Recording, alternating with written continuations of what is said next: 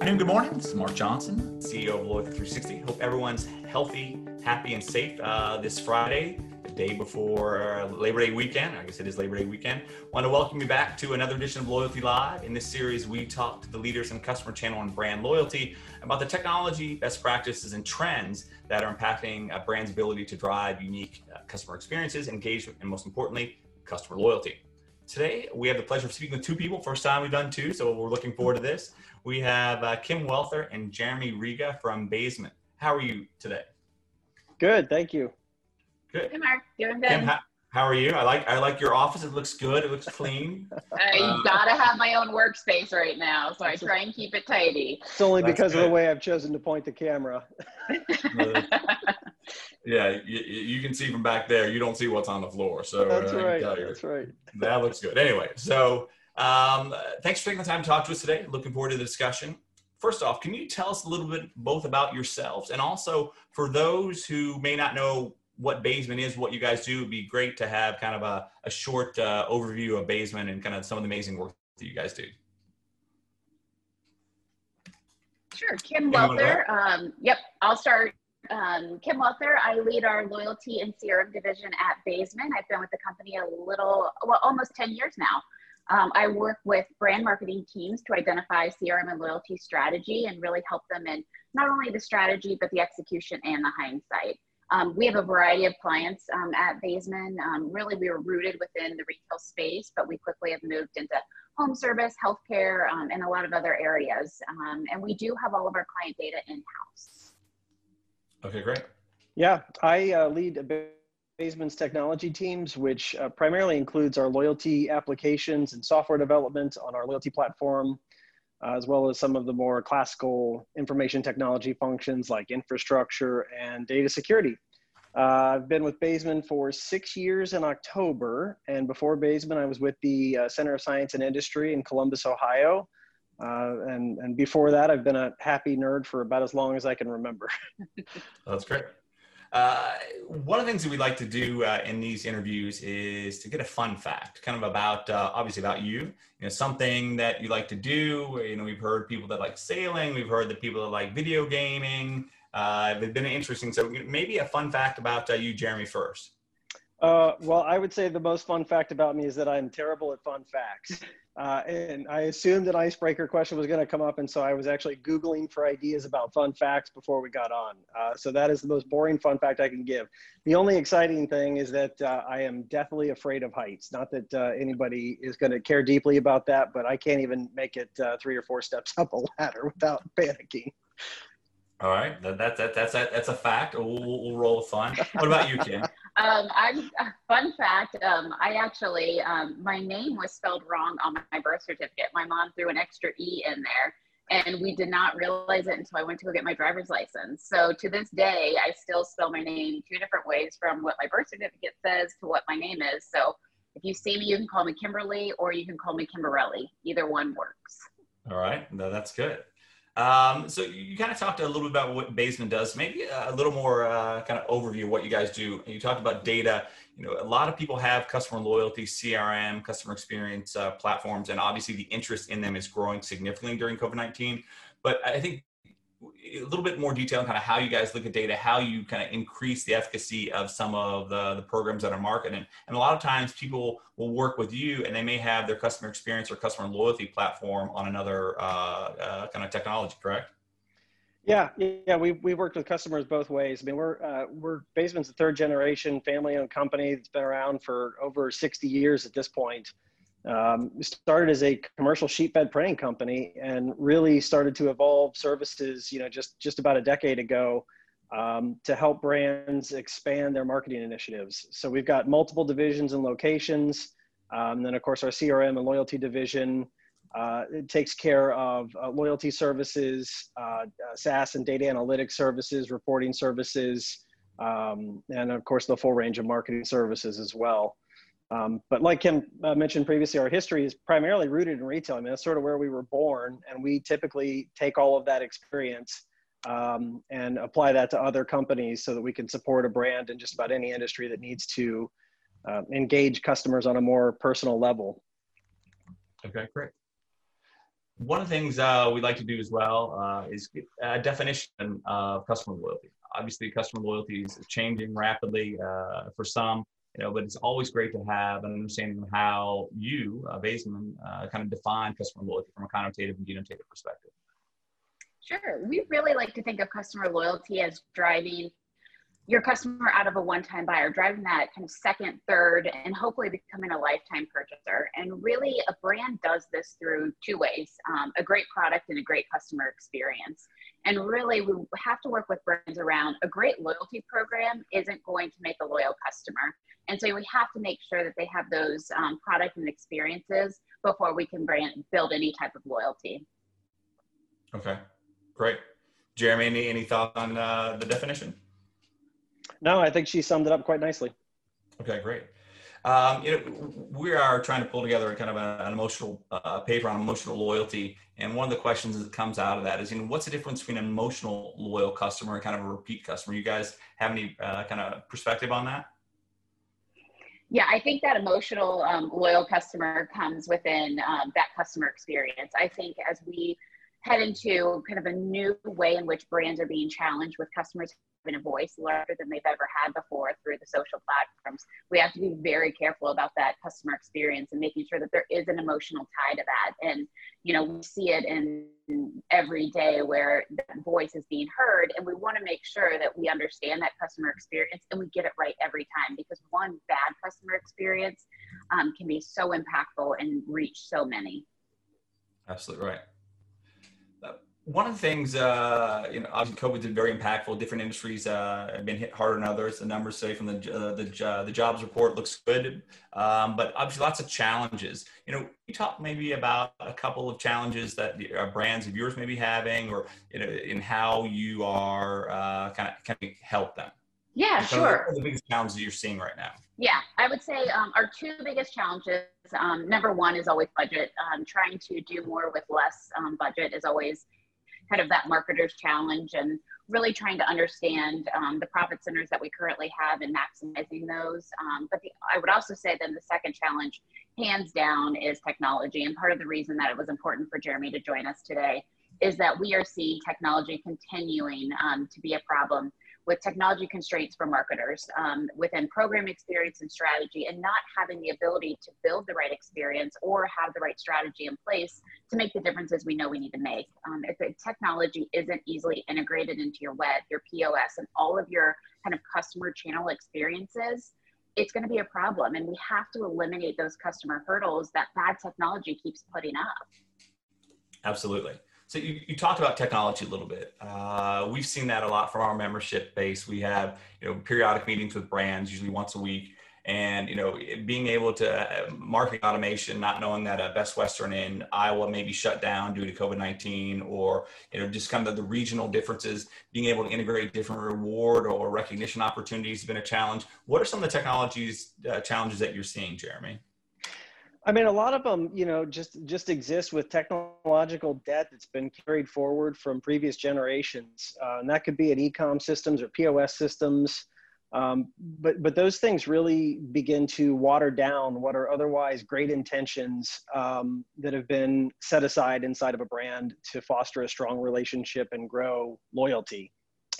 So for us, I mean, it's like if you can't invest a bit in R&D and testing and adopting new customer-facing technologies quickly enough to be effective, then what you end up doing is sitting on a legacy system and sort of getting passed by as incumbents are coming along, or new companies are coming along who are technologically native. They're starting on stronger platforms and without the legacy debt that carries forward. And so we have found that those can really hold people back from doing the things that they want to do for their customers. And even if a brand, doesn't have all of the high technology pieces in place, they have to be able to allow and enable customers to be loyal. And what I mean by that is, you don't want a customer trying to be loyal to the brand in spite of the brand's technologies. You want them to be empowered by it and supported by it. And so that's really one of the big things that we see when we're talking with a brand, is that there's always a technological hurdle of trying to get away from the technical debt and the decisions that have been made in previous iterations of a program or previous iterations of the way that the brand handles it. So when you talk about legacy debt, is that just kind of debt that's on the balance sheet that you may be impacting kind of your ability to have incremental revenue towards, or is that how do you define that? Yeah, technological debt to me is any system that's in place that doesn't grow or evolve quickly, or to in a way that helps the brand evolve the customer experience when it comes to checkout functions or shopping functions or communication functions. We see it a lot in POS systems. POS systems are inherently difficult to work with, large, and once they're in place, you know, at a multi-channel, multi-location store, it's really difficult and really expensive to change those systems and help them grow and evolve. So, you know, companies that have purchased a POS system 10, 15, 18 years ago and are still running on that type of system today, it's going to be very difficult for you to think about next generation business opportunities. And so when I talk about technical debt, that's really what I'm talking about, is old platforms or older platforms that inhibit you from making the decisions that you want to make for your customer. And Absolutely. Jeremy, I'd also add to that, that's something that Baseman is, we're pretty new within the last 10 years that we've created kind of our loyalty platform, is that we really built it with the marketer in mind. And so whenever you're choosing a platform, you want to make sure that it's going to be something nimble. And as we ask brands to do, is put your customer first. You want a technology and a platform that's putting their customers first. So I think the fundamentals of building your technology around what your customer needs, and that's something that Baseman at the root truly believes in, is making sure that we have a platform that our customers are building and we build for them. Okay, excellent. Excellent. Can you name a brand or two that you think is doing an exceptional job of creating customer loyalty now during COVID, and why? It could be a client that you work with, or it could be just a kind of a client or a brand that you are loyal and engaged to. Yeah, absolutely. I have two on my kind of thoughts that I've appreciated during COVID, and that would be Starbucks and DSW. Obviously, ease, convenience, service, those are always things that are strong within your kind of loyalty program, but Starbucks has done a good job within COVID of creating tables outside and mobile pickup. They now have moved outside with tables, making it easy for people to come and grab their drinks, not have to go inside, not have to be around anyone. DSW, obviously, any type of curbside.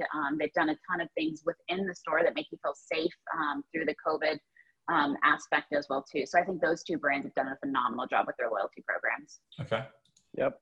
Jeremy, what about you? Yeah, I'm a big fan of REI, and the other one, which is probably overused as an example, but Apple. Apple, I think, is going to be a long case study for many years with no real loyalty program in play at all, unless you consider their credit card offering. But the root and the core of what they do is great products and services that are top-notch, high-tech, high-touch experiences, you know, consistently friendly and smooth. They're always improving and evolving the way that customers interact with their brand. And I think the interesting thing is that, you know, what they're selling is basically hardware and software. And so they have sort of full control of this experience, which is why when, you know, you get near an Apple store, it knows that you're near, and it knows what it's there. You know, it knows why you're there, whether you've placed an order previously that you're coming in to pick up, or whether you are ready to start a self-checkout session. And so I think there's a lot of really interesting technology plays that are going on there that a lot of brands can learn from. Excellent. REI seems to be one that's been mentioned a couple times this week in conversations we've had. I know it's the second Loyalty Live of the week, and REI was mentioned earlier, so they seem to be doing something well. People seem to really like those guys. Yeah, people are very loyal to REI. So as we mentioned earlier, COVID-19 has had a pretty significant impact on brands' marketing budgets, allocation of funds. You know, what are your clients asking for you now that they may not have been asking for in January or even going 12 months back? Oh, I would say the biggest question we're getting is what's to come with Q3 and Q4. Everybody is anxious. Everybody is trying to understand the customer sentiment as we head into holiday. What is there to expect? And I think it's really interesting as we basically are looking at 2020 as a year of metrics that we have to throw out the door. It's just going to really do a number on us. But as we head into Q3 and Q4, we've got a pandemic. We have an election year. And that's the one thing that we're trying to understand is what's going to happen with Q3 and Q4, because we've had some really strong business performance. We've seen customers that aren't spending on dining out and vacations. They have more discretionary income that they do seem to be spending on shopping. And we're really anxious around, is that going to continue as we head into Q3 and Q4? Okay, great. Yeah. I've personally been sort of blown away by the rapid changes to core technologies that companies are using that, quickly pivot to contactless pickup or quick ship to door options that weren't there previously. And as it constantly reminds me when I'm seeing this, how quickly changes can be done when they need to be done, especially in the technology space. Okay. So obviously some of the challenges that are out there, some things you guys are seeing, are there a piece, is there a piece of advice or two pieces of advice that you would share with brands, with marketers who are looking to enhance their customer experience or their customer loyalty efforts during this time? Yeah, I would say the one piece of advice, and something that is surprising as we work with brands, is we always say, always become your customer. Do you make sure that you're doing the same kind of experience that they have in every channel? Understand where the hurdles are, understand where the frustrations are, and you really have to bring that to light. And so that's one thing I think that people get so kind of tied into the process and the strategy that they forget to take a minute and become the customer. And that's one thing that you can't improve the experience unless you understand it and you bring it to life in the brand around those challenges. Okay. Interesting. What are you, Jeremy? Any piece of advice that you have from the technology side, from the analytics side that you may be seeing or suggesting?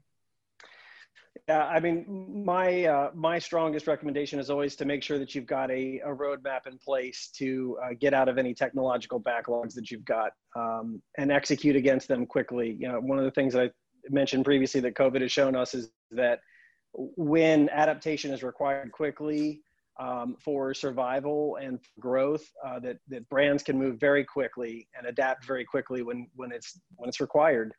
And so elevating some of those technology projects that cause hiccups in customer experience, I think, is a place where people should focus a lot of effort. Okay.